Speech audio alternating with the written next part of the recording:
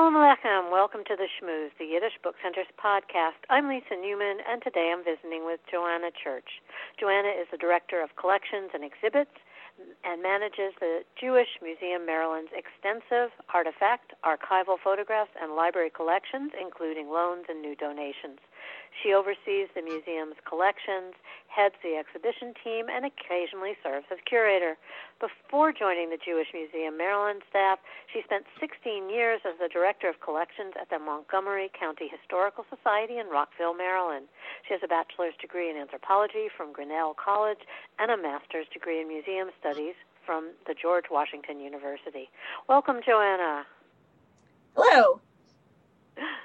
So great to have you here today, and excited to talk to you about the museum's Jews in Space, Members of the Tribe in Orbit, which is going to be at the museum, and I know that it's done in partnership with YIVO, Institute for Jewish Research, yes?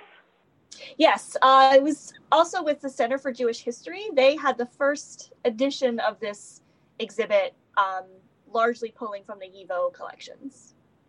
Right. I actually remember seeing it on the walls there, and it's really fun. I think this was an Eddie Portnoy exhibit. Yes, Eddie and Melanie Myers, who is now with AJHS. Great. So it's an intriguing title, and I wonder if you can just share a little bit sort of broadly about the exhibit. Yeah, so it is, it covers sort of three big topics within the Jews in Space umbrella. It covers astronomy and space science from the medieval era, if not before, all the way through the present day. It covers space exploration, so it was a lot about astronauts, American and from other countries of Jewish faith. And then it also covers science fiction and popular culture and Jewish contributions to science fiction writing, film, television, both serious, humorous. So it really was a lot of fun to visit. I did get to go up to see the original exhibit, which was not meant to travel, but somebody, I don't remember who at the JMM said, there's this really fun sounding exhibit you should go up and see. And if it's worthwhile, see if you can persuade them to travel it. So we went up, my mom and I went up, took a look at the exhibit. It was small, but it was packed full of information and humor. It had a lightheartedness, but didn't shy away from more serious subjects. And I was like, yes, I would like to have this in my museum, please. And so we were able to work with CJH to turn a small, not meant to travel exhibit into a traveling show. We have a lot more, pardon the pun, space in our gallery. So we were able to add to it and augment and bring it a little more up to date because, many things have happened in space exploration in the past few years. So it really was a lot of fun. And I'm so glad someone sent me up to New York to take a look at the original. So I wonder if you would talk a little bit about the way that this illustrates the work of Jewish artists and writers and comedians and thinkers, which I know are all included in this exhibit, and deals with both the religious and the secular as it's reflected in the exhibit. Right. So we do, most of that comes into the astronomy section and space science and in the science fiction section. I don't unfortunately remember the name of any of the medieval scientists off the top of my head. I'm very sorry. But we do, YIVO has an amazing sort of medieval manuscript collection. So there's some early astronomical studies in that first section, the astronomical section. And we were able to take the nugget of information about the lunar calendar and really build that up. We have an interactive that helps you figure out the connection between the sort of secular American calendar and the Jewish lunar calendar. And we talk about, the exhibit talks about the people who came up with that. One thing people have really enjoyed, both Jewish and non-Jewish visitors, is just thinking about how, yes, today there's an app that tells you what, I know that today is the 16th of December, but you can easily find out what the Hebrew calendar date is today and when the holidays are. But before the internet, it was a little more complicated. So we have some actual 100-year calendars that lay out the Jewish holidays for you for a full century. And it talks about the people who had to sort of come up with that and make it accessible for your people who don't have their own observatory and can't figure it out from the stars themselves. And then in the science fiction section, we really were able to go to town because we have more room than CJH. So they had, the title comes from a Mel Brooks movie. So we definitely feature Mel Brooks, both Spaceballs and the original Jews in Space, with the little song with the rabbis singing in their Star of David shaped spaceship. But I particularly like science fiction as a written genre. So we were able to really expand that and include a lot of Jewish authors from the 1920s all the way through I meant to study the woman who won the Hugo Award this year, which is a science fiction writing award, is Jewish. So we've got 2020 all the way back to at least the 1920s, if not earlier. Just the books, but we have the room to talk about Jewish themes in some of these works and the history of Jewish involvement in science fiction as a genre. Does that answer your question? I'm sorry. Yeah, no, that does, and it makes me want to ask too. Are there, the whole idea of science fiction and Yiddish, and it's always intriguing to me. And I wonder if there are a couple or just one object that really caught your attention, or you think really illustrates this, the whole idea behind this exhibit. I think so.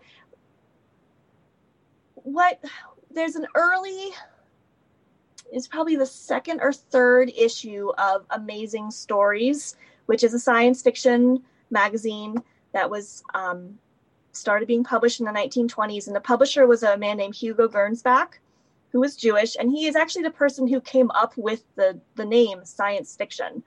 He actually preferred, I'm not even sure how to say it, he preferred scientific fiction, which is on the spine of this Amazing Stories magazine, but nobody knew how to say it, as evidenced by me. So science fiction is what stuck.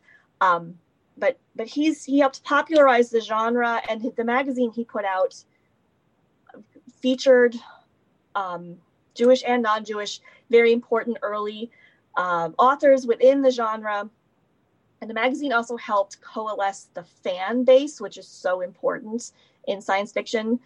And then to get back to the actual object. So we have the magazine. It's bigger than it's like a National Geographic sized magazine. And it has this cover with a little spaceship in the corner with two guys sitting in it. And then there's another little spaceship up in the sky, and there's a telescope from the bigger spaceship looking at the little tiny spaceship.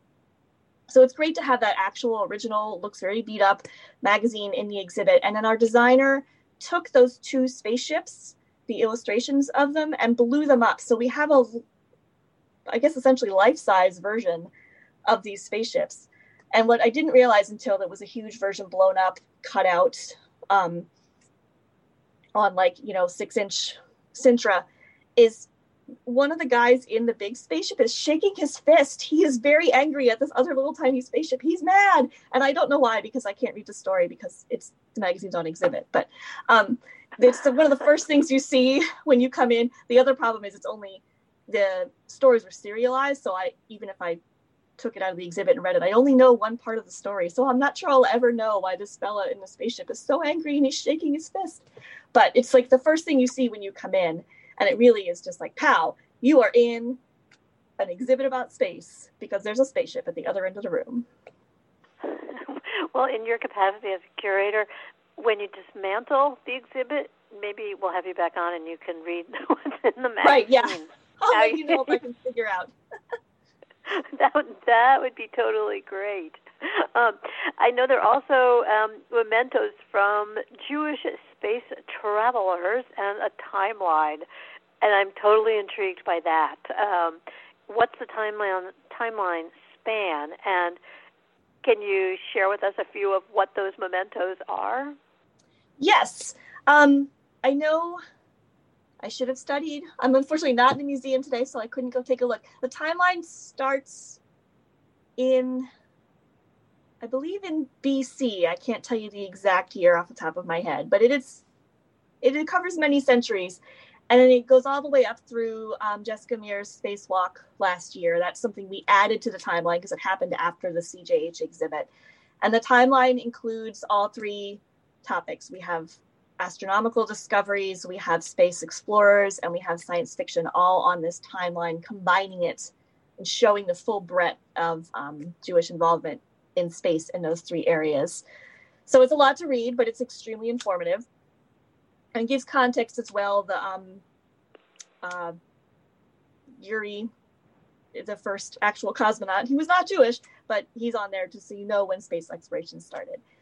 In terms of the astronaut mementos and things, there are a few materials from a variety of both American, Russian, and Israeli astronauts are in the exhibit from the original. What we were very glad to be able to add are some pieces from the family of Dr. Judith Resnick, who unfortunately perished in the Challenger explosion. Her brother lives in Maryland, and she herself has a Maryland connection. She went to the University of Maryland and worked at NIH for several years.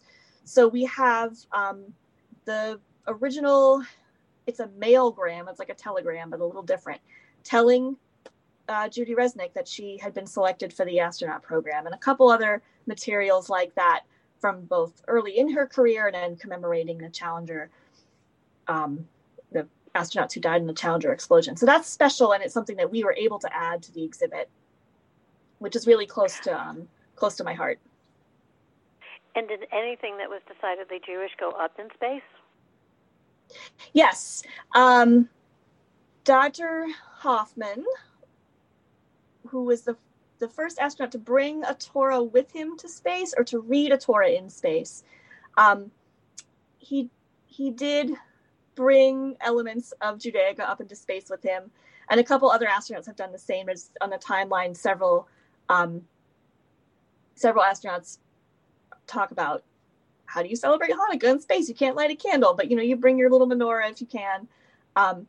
We have a wonderful video in the exhibit of Dr. Hoffman spinning a dreidel on the space shuttle. So it just keeps spinning and spinning. And what I particularly like about the video is it's astronauts floating around, and there's a guy kind of doing something. And then this voice comes on and says, "Dr. Hoffman, what are you doing? Please tell all of America." Because it's been broadcasted, and he explains, "Well, I'm trying to figure out how you play dreidel in space." It's a very wonderful story, and also very timely as we are speaking right in the midst of Hanukkah. Yes, it's great, and it would definitely challenge any child or adult with the issue of being in space and no gravity. Right, it never lands. Yeah. So this must have been really fun to work on and to sort of expand on, as you said you have, yeah? Yes, definitely. I always try to find a connection with the exhibits we're doing, even if it's not a topic I'm familiar with or something I thought I would be particularly interested in. But this one was very easy for me to find my in. I'm not a super fan of any of this like science fiction shows that we put in, but I certainly know people who are. We were able to borrow books for the sci-fi section from a wide variety of people, many of whom would not have thought they could be connected to the Jewish Museum of Maryland's exhibit, but because I needed one interactive we added was, it's a joke. People often look at me funny, like, you can't measure your height that way, but you can measure your height in Isaac Asimov books, which clearly is not a legitimate form of measurement. It's a joke. But so we have 6 feet of Asimov books stacked on their sides, so you can measure yourself. I believe I'm 89 Asimovs tall. And I needed a lot of different books. So I got to reach out to the community. My father loaned books. Our designer's father loaned books. Some of my coworkers loaned books. An old friend of mine loaned books. and many of these people would not have thought they had an entry into an exhibit about Jews in space. But because it's so broadly reaching, we have scientists who are very excited about it. We have sci-fi fans who are very excited about it. We have kids who love space exploration and want to be astronauts who are very excited about it. It's really been a great, even my own enjoyment of the subject aside, it's been wonderful to be able to reach out to the community and bring so many different people in, not necessarily literally, unfortunately, because of the pandemic, but bring them into the topic and share it with them. Which leads me to the question, this is it a virtual exhibit or is it an on-site exhibit? It is on-site, physical, and real. We are currently open to the public under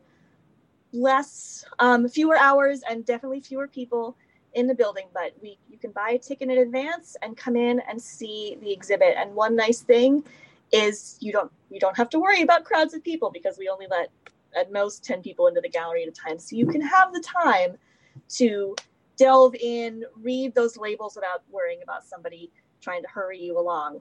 We do also have a virtual component for people who can't come into the museum, but it does not replace, where it gives you a different view and some extra information. You can definitely do both the on-site, if you're able to, and the virtual tour.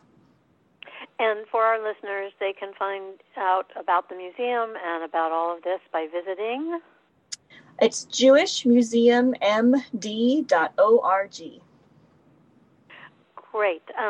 I also want to mention that the Jewish Museum Maryland and the Yiddish Book Center will be presenting what I think is a really fun virtual program related to the exhibit. That'll happen on Thursday, January 24th at 7 p.m. Eastern Daylight Time.